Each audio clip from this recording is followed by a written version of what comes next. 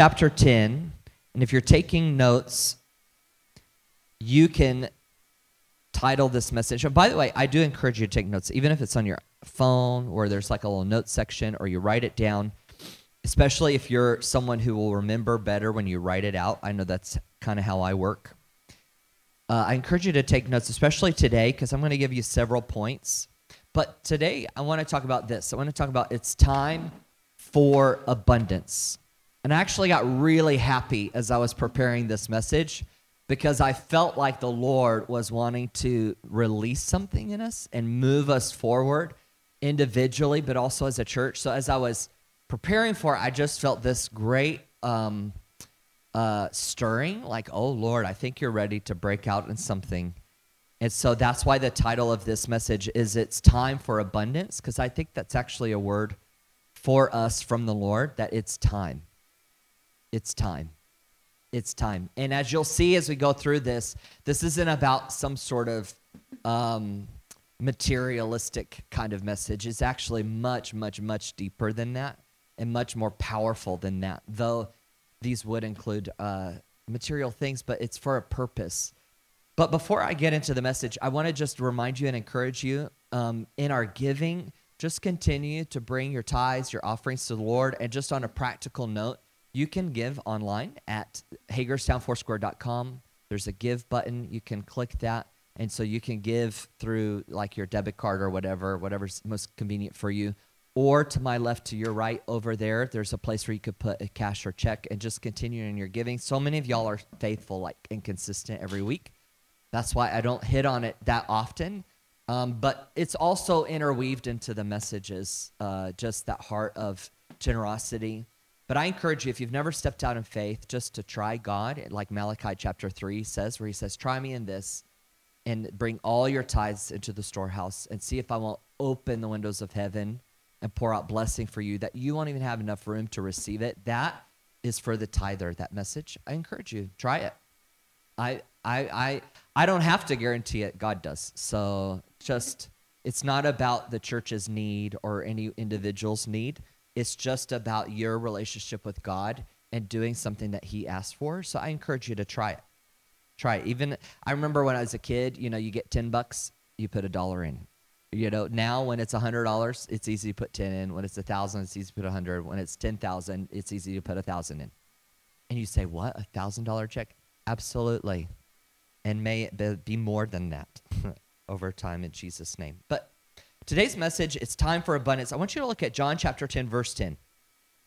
John chapter 10, verse 10. This is a familiar verse for many of you.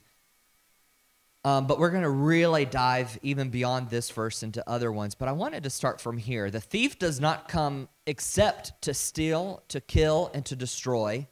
I, Jesus, is saying this. I have come that they may have life and that they may have it more abundantly.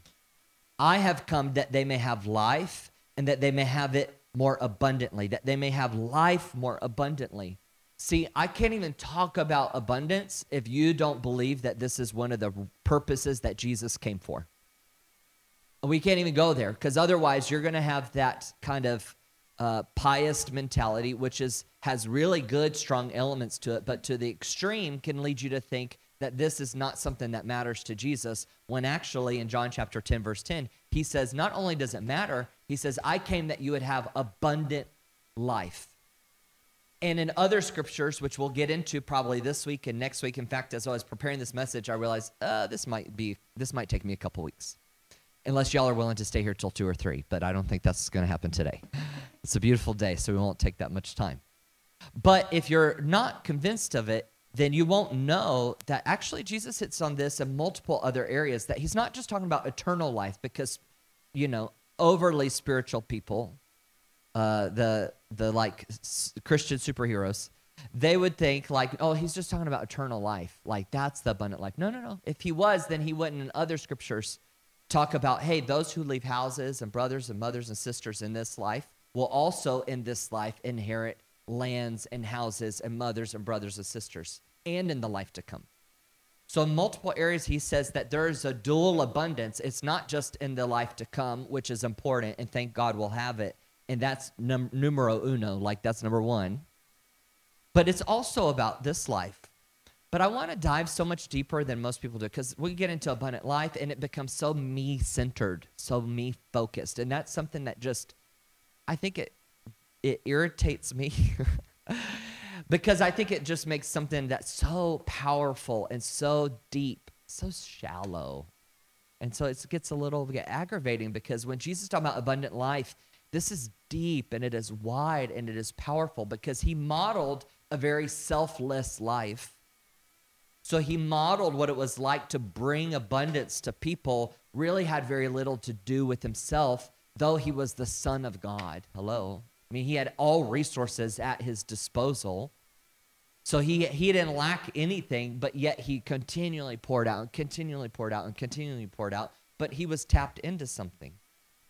So you have to first, you're taking notes, you have to first realize Jesus came for abundant life. He came for this. He did not come for squeak by life.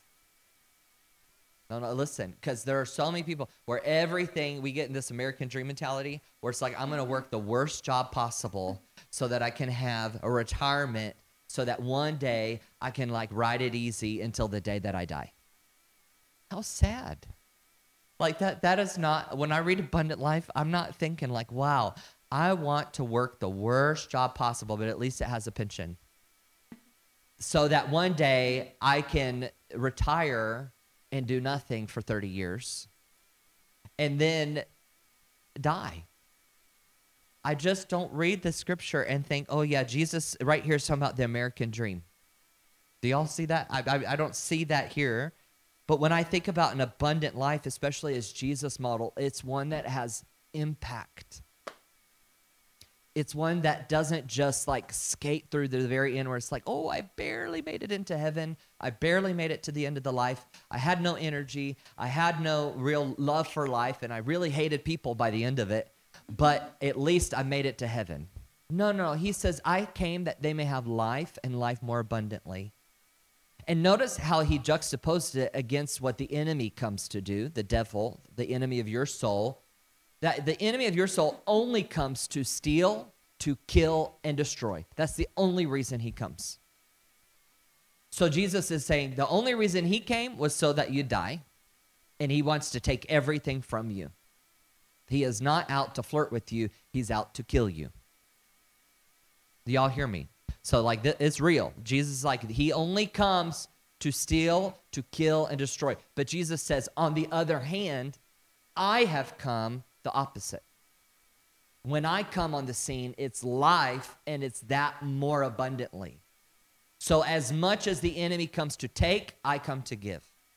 As much as the enemy comes to steal, I come to restore. As much as the enemy comes to take your life, I come to bring life.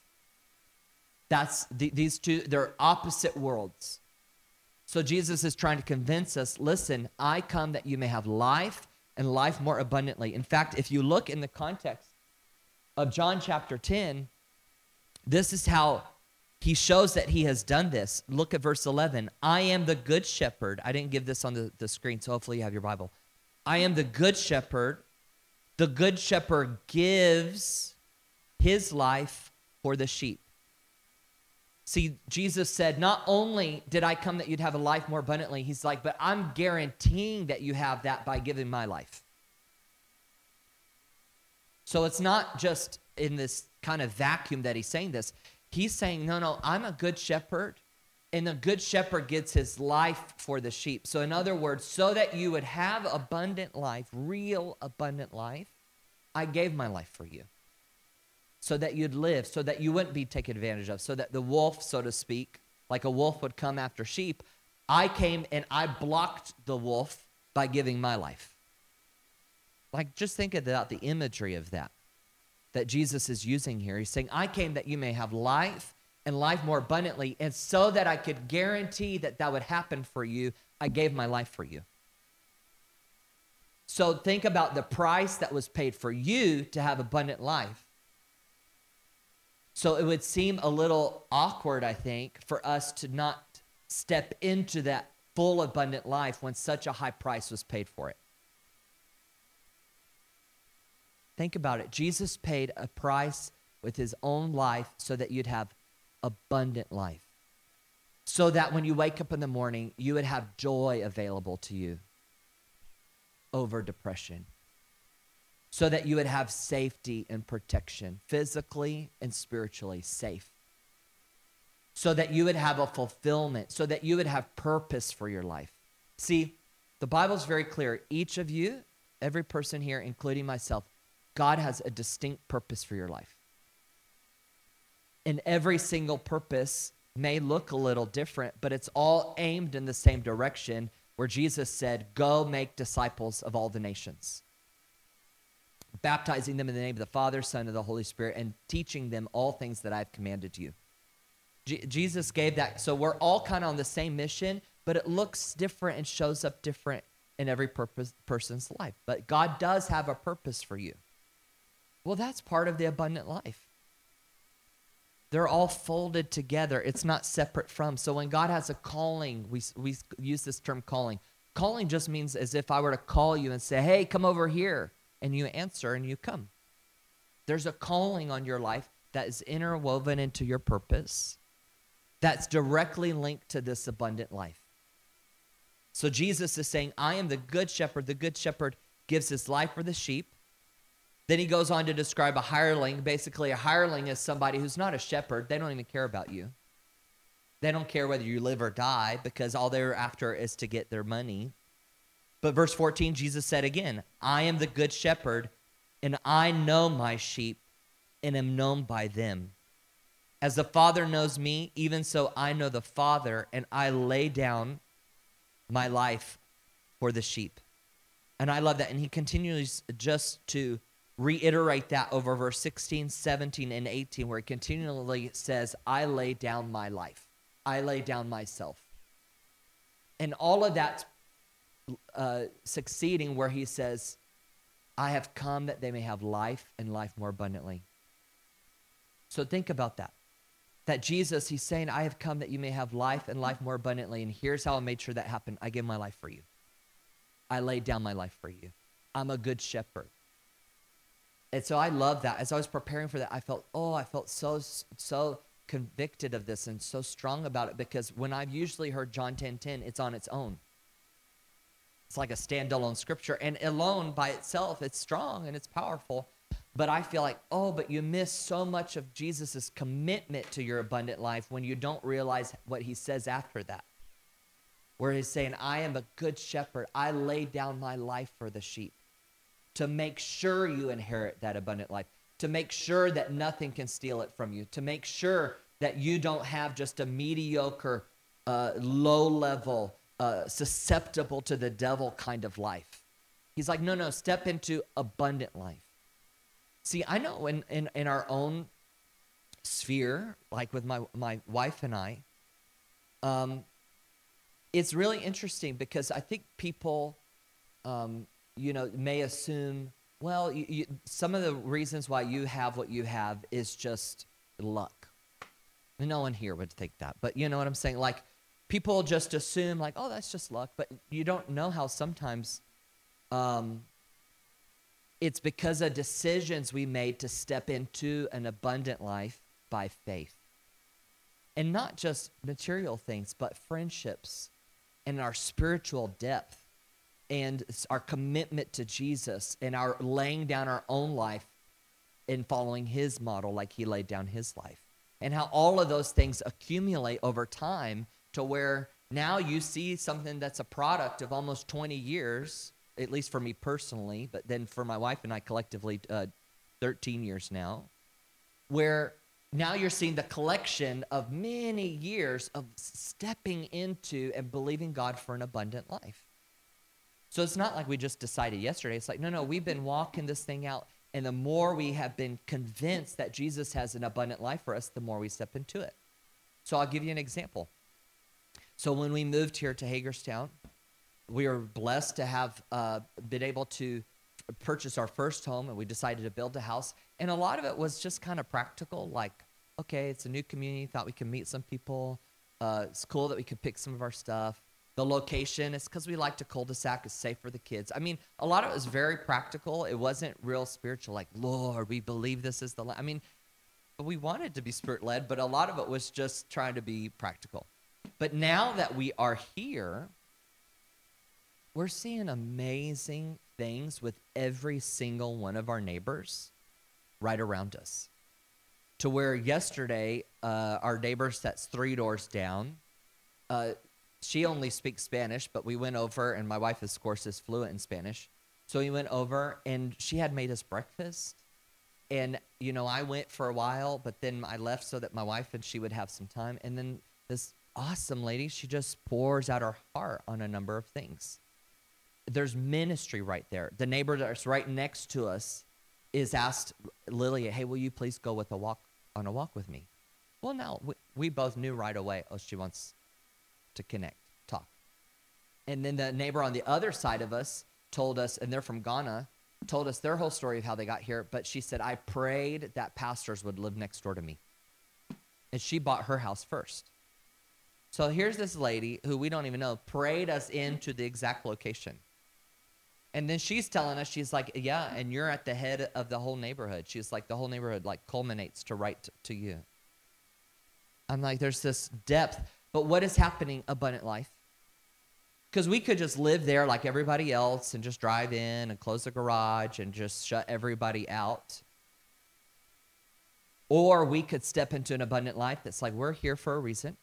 We're here very strategically and on purpose. And God's even put our neighbors around us for a very distinct purpose. I mean, our cul-de-sac is like the United Nations. We have Ghanaians on the left of us. We have Pakistani and African-American on the right of us. On the right of them are Asians. I think they're Korean. On the right of them is Puerto Rican and Mexican. And then just down the street from them, another family that we met that wants to come over. They're Lebanese, literally from Lebanon. It's like the United Nations right here in Hagerstown.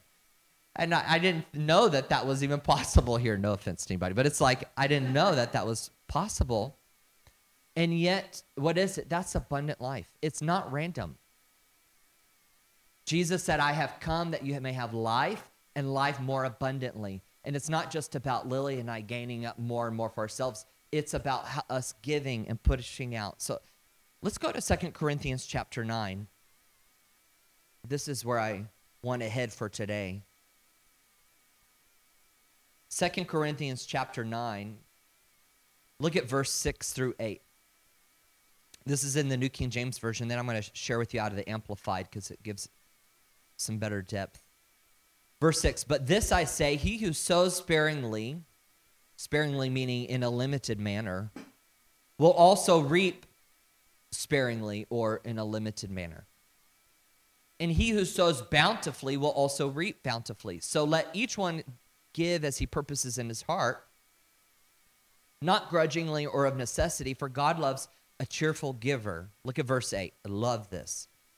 And God is able, or strong is another word for that, to make all grace abound toward you, that you, always having all sufficiency in all things, may have an abundance, everybody say abundance, for every good work. That you may have an abundance for every good work.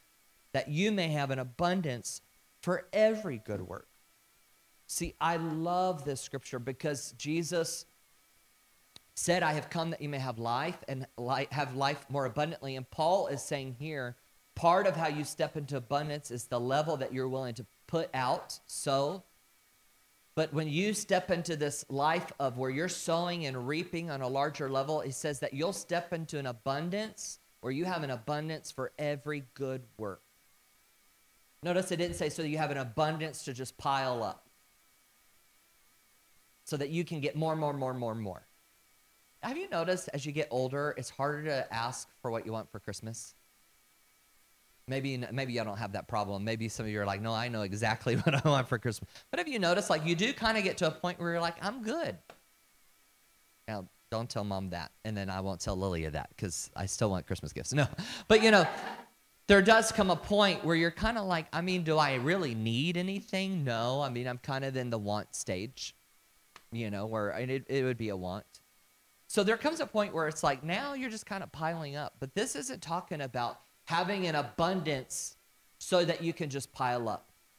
See, a lot of times we teach this, and I've heard this taught, in 2 Corinthians 9 about sowing and reaping, and it's all true about, how to receive for yourself.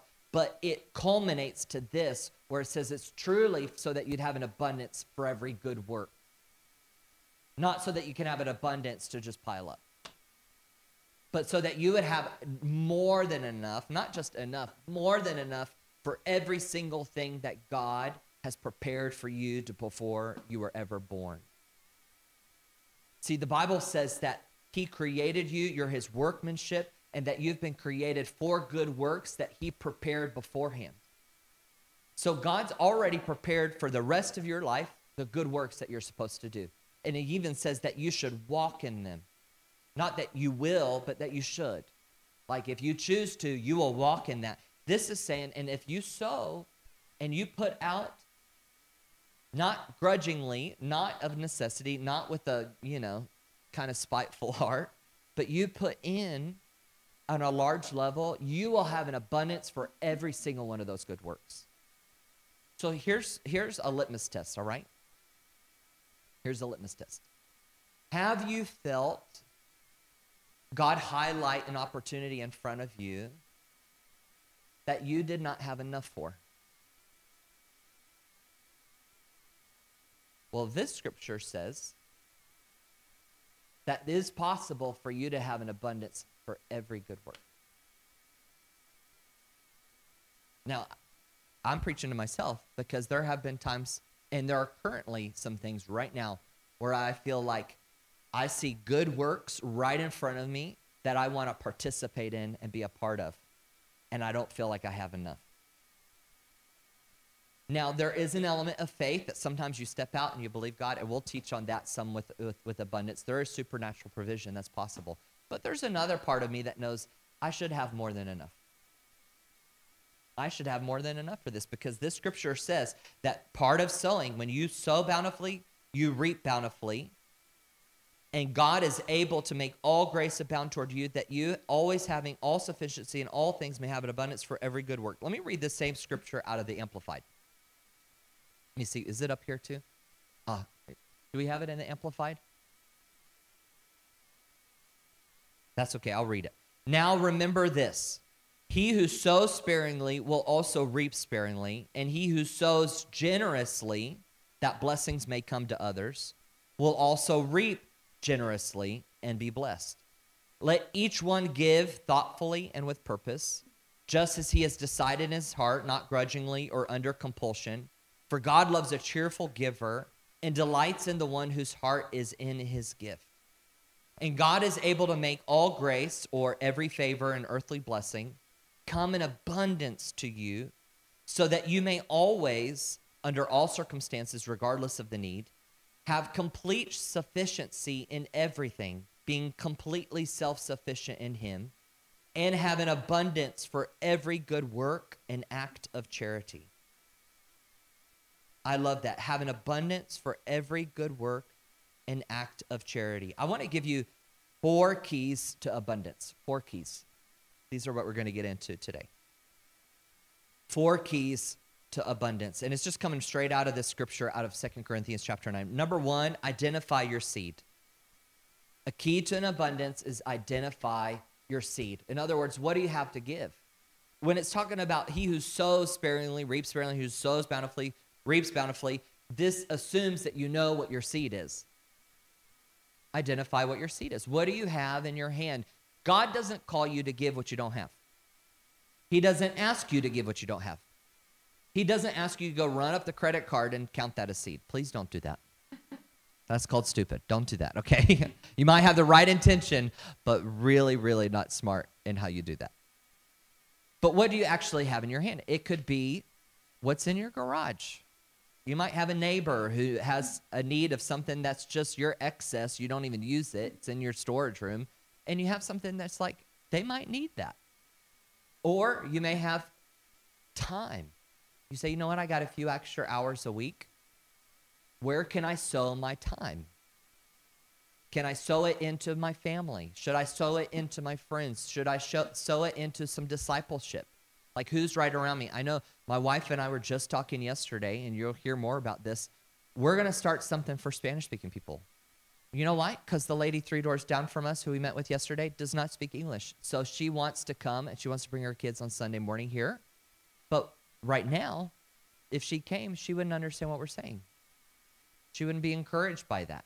So we see a need right in front of us of a woman who wants discipleship, needs discipleship. And I see Spanish-speaking people all around here. So I'm like, well, somehow, some way, we're going to figure out how to provide ministry to those who speak Spanish. We're going to do it. So what do we have? We have in our hand my wife who speaks Spanish, and we have, or we will make time, I should say it like that. It's not that we just have all this excess time, but we will make time. We're going to figure it out because I see people who need discipleship, want discipleship, and all they need is us. Right? So you might have that. You may have literal money, seed. And sometimes you sow into church, tithes and offerings, they go to your local church. That's why Malachi chapter 3 says that. Bring all the tithes into the storehouse, into the place where and God says that there may be food in my house, not your house, in my house. So my wife and I, we tithe. That's like the base limit. But we do a lot outside of that, of what we have. So God's not calling you to give what you don't have, so don't stress. You know what I'm saying? Don't stress. Don't worry. Don't freak out. But no doubt each of us has more seed than we have sown. So there's seed in your house somewhere for you to sow. Why? Because God's leading you to an abundant place so that you have an abundance for every good work. Every single one of them. Every single one of them. And I pray in Jesus' name that God shake your mindset out of money. Because that's one component that's actually fairly small in the grand scheme of abundance. That God would show us how much truly we have to give. I'll give you an example of this. Identify your seed. Even, and many of you are like this as well, but even when we had like a little, I don't know, it must have been 700 square foot apartment in Southern California, which we still paid $1,000 a month to live in, FYI. And it was built in the 1920s, so it wasn't even like, I mean, it was an interesting place. Y'all know what I'm talking about, like these kind of little hole-in-the-wall places. But we loved it, like it was our first place. But even when we had like hardly any room, you know, and it was a one-bedroom, so, you know, a few 100 square feet of that, half of it is the hallway and the bedroom and the bathroom. So, you know, you have just like a little bitty place of a living room. We still did what we do on Wednesday nights here. We did that's all we had. We would have people over because we committed our house, our home will be used for the kingdom of God, however possible. So even our own family, for whatever reason, these people had 2, 3, 4 bedroom homes, and they wanted to come to our 1-bedroom apartment to do Easter and Thanksgiving and all of the family gatherings. I couldn't understand it at the time, but you know why? Because there was something about our home that brought peace and stability and unity to the family, and all of these people just kind of like flocked to it. So we did even with what we had when it was a little, and we just continued to commit it to God when it was inconvenient, and we always had to be ones that picked up and cleaned up and, you know, all the stuff that comes along with hosting. Now, that may seem minor to you, but I am 100% convinced that we're where we're at today with our home because we have continued to stay faithful to use our home for the glory and the kingdom of God, and we will always do it till we die. We have committed it. It belongs to him. It is his. It is his. We use it. I mean, it is being used all the time for the kingdom of God. All the time, all the time, all the time. And now, literally, it's my office. So, like many other people's. But we use it in an inconvenient way. And it costs us. It costs people to have in your home. You know, the electricity bills go up. And all of the paper towels and the toilet paper and all the stuff that comes with it. But you know what? We don't even think about it anymore. We just sow it and sow it and sow it and sow it. Why? Because he who sows bountifully reaps bountifully, and God is strong enough to make all grace abound to us so that we'll always have enough for every good work. So we don't have to worry. When we tap into that, we don't have to worry about having enough. So number 1, identify your seed. Number 2, this is the harder one. Could be. You're going to have to work on your heart. You're going to have to work on your heart. Verse 7 says, so let each one give as he purposes in his heart. So if you're in your heart, you're like, well, I don't want to call anybody the Grinch, but have you ever seen like the cartoon movie The Grinch, where it shows his heart and it like shrinks down to like nothing? Well, if that's where your heart is in regards to giving, and the Bible says, let each one give as he purposes his heart, and that's where your heart is, then you need to work on your heart in order to increase your ability to sow. Because otherwise, you'll give out of obligation and you'll resent it. Or you'll resent me. You'll blame me, even though I don't benefit one way or the other necessarily. But you'll resent it because you'll feel like someone made you do it, or they twisted your arm to do it, or they manipulated you to do it. And God says, keep it. Keep it. If that's where you're at, keep it. But if you're humble, none of us want to stay there. And in fact, you can, by the grace of God, acknowledge, that's where I've been. I'm a little stingy. You could say I'm a little stingy. But God help me. I don't want to be stingy. Let's be honest. I grew up an only child. Jeff, an only child. Like I didn't have to share with anybody. No, like you don't have to share toys. You don't have to share anything. Like you don't share parents. Just with grandparents, nothing. You're an only child. So then you get married. That changes your life. And then you have 3 children, and then it changes your life again. So what does that prove? You can change. Yes, you better change if you want to stay married and have healthy relationships. But you can change. And you know what you do? You change your heart. You work on the heart. You ask God for help to work on the heart. And you ask God to increase your capacity to give. Increase your capacity to sow. And this is where it becomes fun, because once your heart changes, you see opportunity everywhere, and it becomes fun. It becomes fun. You don't stay in the mentality of how can I get from everybody. You get into the mentality of how can I give to everybody. And there's a huge difference. There's a huge difference. So work on the heart. Gives as he purposes in his heart, not grudgingly or of necessity, for God loves a cheerful giver. You should love giving. You should, just absolutely love it. Because if you don't, then keep it. Then just keep it. Keep it until you can get your heart in the right place. Then give it. Does that make sense? Now, most people wouldn't teach you that. Most people would say, no, go ahead and give it and your heart will catch up. God didn't say that. Give as he purposes his heart, not grudgingly or of necessity. For God loves a cheerful giver. And just catch that. God loves a cheerful giver. God loves a cheerful giver. Like, just think about that on a relational level. Like, God loves it when we give cheerfully. Now, we've all had this experience where you give to somebody, or someone gives, I'll switch it around. When someone gives something to you, and you can tell they weren't cheerful. Honey, can you get me a cup of coffee? Fine. Here. There's no joy in that. There's no joy on the part of the receiver. Why? Because you want them to give it cheerfully. Or, honey, can you take out the trash? Fine. I always take out the trash, but fine. I'll do it this one. I'll do it again since no one else will take it out. No one loves that. God does not love, you're right? Like, we can relate to it in our family level or a family life. Well, God's the same way. He loves a cheerful giver.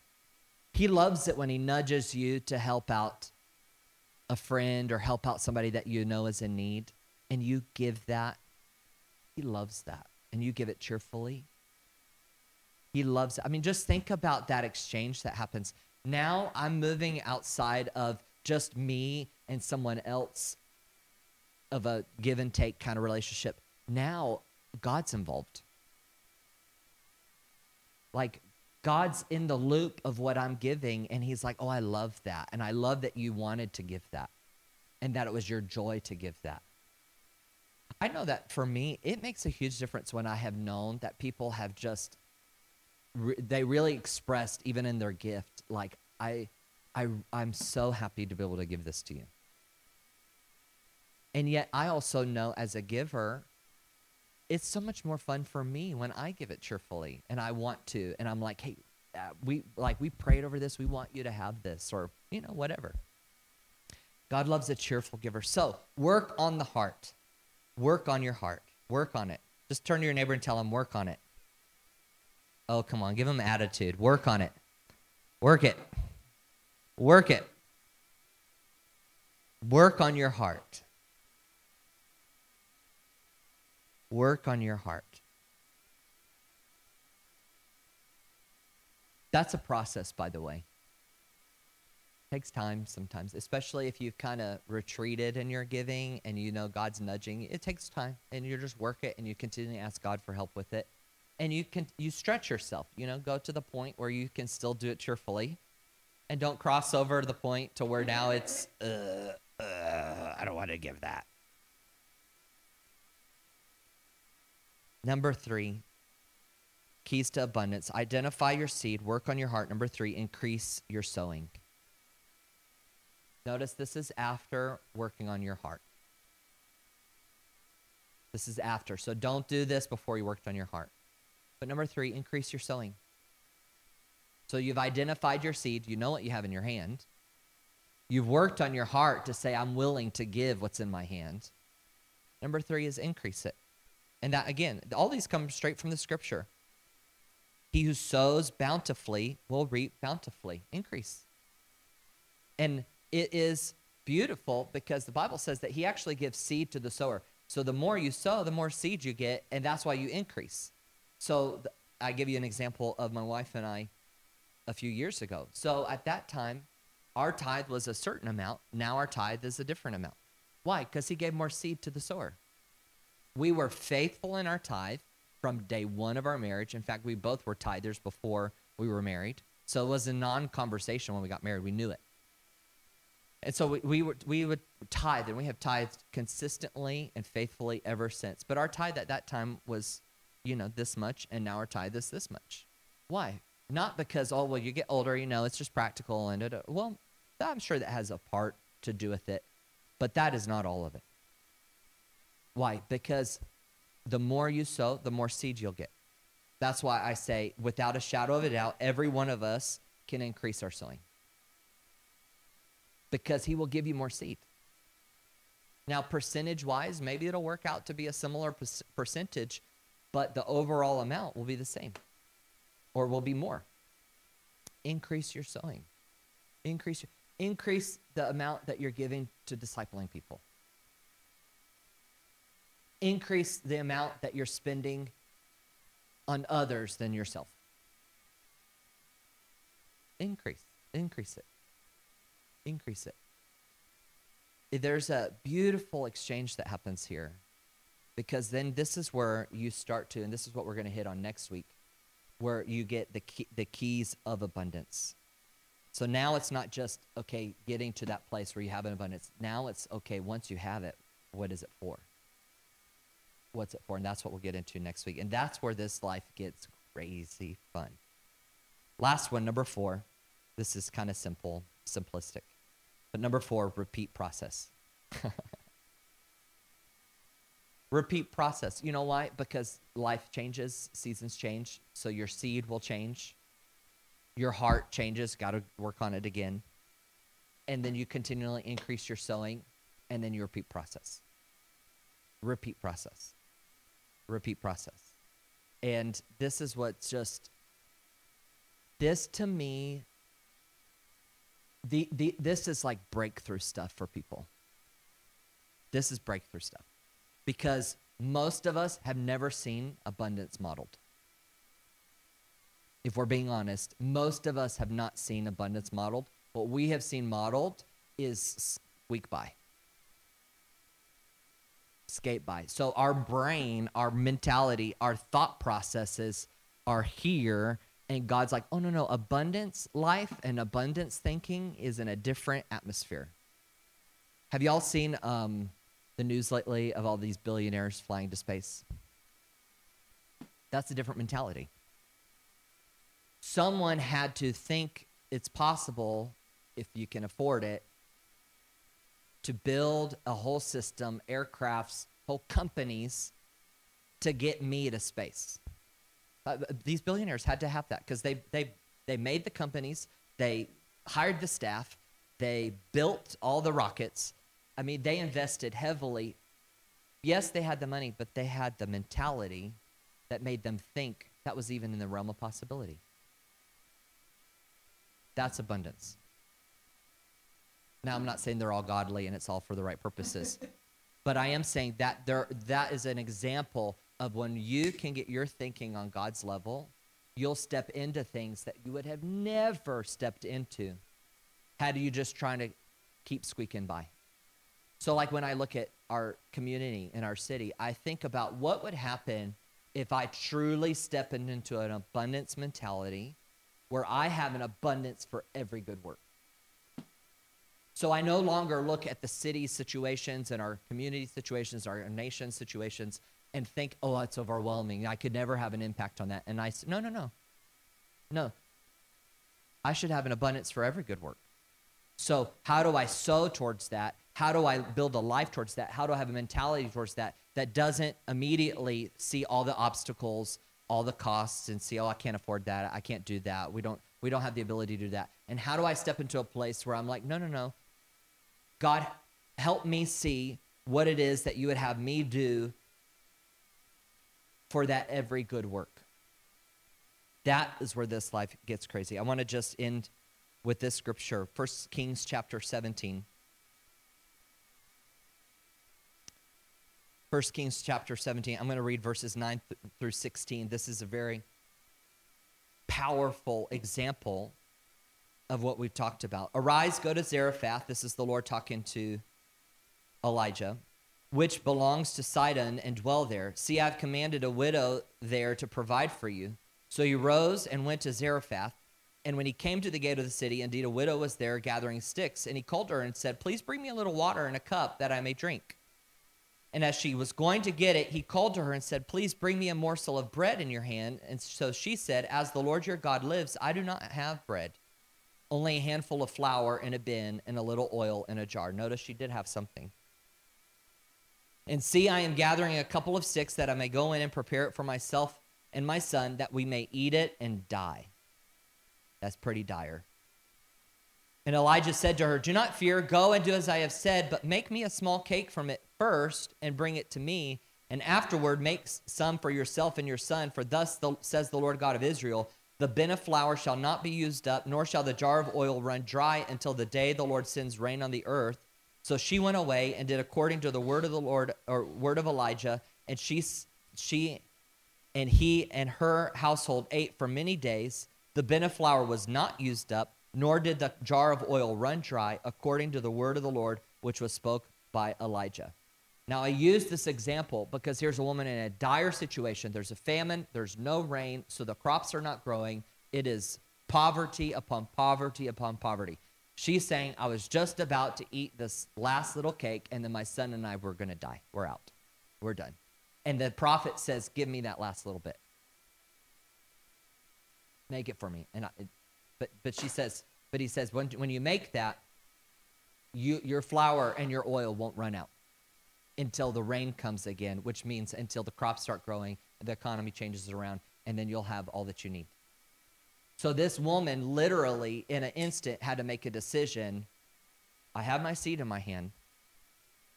Am I willing to put it into the hand of this man of God, which really represented the Lord? He was the Lord's representative at that time. Am I willing to put it into his hand? Am I willing to do it by faith and see what happens? So here's this woman who probably would be the least likely. I don't think anyone in this room would meet the exact standards of her level of poverty. If you are at that level where you're at your last meal, please tell us and let us help you. But, we're probably not at that place. Maybe you feel close to it, but you're not at that level. And yet even she had to sow. No one is exempt from this. And yet that same woman, she sowed, and she not only had enough for she and her son, it says she had enough for her whole household until the rain came back and until the economy turned around. God is incredibly faithful to what we're teaching right now. This is not about Ty's hand or his word or my guarantee. This is the power and the strength of God. That's why 2 Corinthians chapter 9 says that it is God who is able or strong enough to make this kind of grace abound toward you. Like it is his strength that will back this 100% all the way. So I want to pray over us today. And I want to pray that God unlock abundance in your heart. Because that's where it's going to start. That God unlock an abundance mentality. And that you start to see opportunities to sow seed everywhere. Everywhere. You might be I'm just warning you, you might be eating out somewhere and all of a sudden you see a table 3 tables down and you just know we need to buy their meal. And you need to call it seed. It's not, we just wanted to be nice, and well, maybe, but that's called seed. That's called sowing bountifully. Some is maybe starting with tithe. That's the Lord's. It belongs to him. I put my tithe check in today.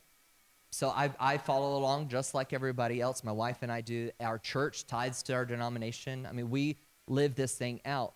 But you know why? Because I want an abundance for every good work. I do not want it to be said about me. I don't want it to be said about our church. That, yeah, there's a lot of needs out there, but we don't really have anything to give. Baloney. I almost said bull crap, but I wouldn't say that in church. But no, baloney. I do not want that said. Not when Jesus said, I gave my life so that you'd have abundant life. Not when such a high price was paid so I would have abundant life. And then for me to just kind of be stingy over in the corner and be like, no, I don't really feel like giving. Are you crazy? No. I love Jesus too much for that. Oh, no, I love him too much for that. I want every part of me to surrender and belong to him, including everything I have, my talents, my gifts, my resources, my time. I want it to all belong to him. So why don't we close our eyes right where you're at? Because I really do believe it's time for abundance. I believe it with all my heart. I believe it for you.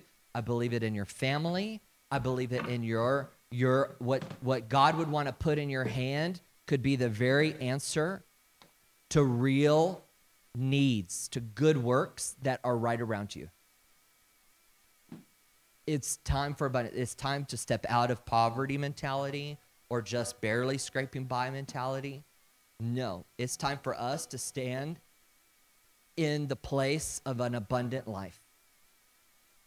Abundant life.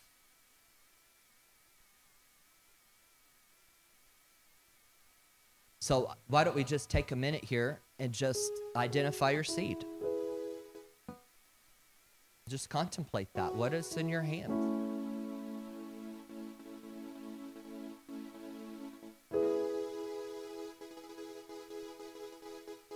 What kind of time do you have? What kind of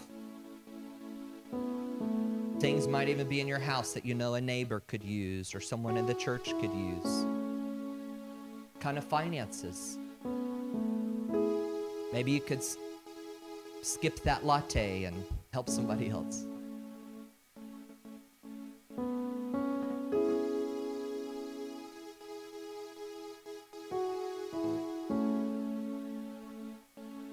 Next, just take a second and identify, where's my heart? Where am I at in regards to generosity?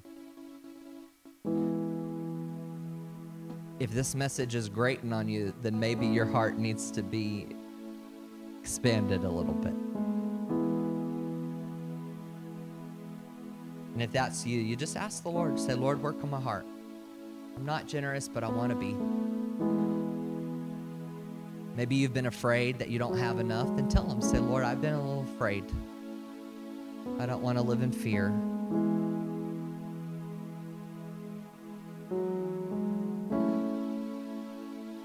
lastly, just mark where is it that you can increase your sowing. So you know what you have in your hand. You know where your heart is. But where is it that you can begin, as your heart allows, to increase sowing?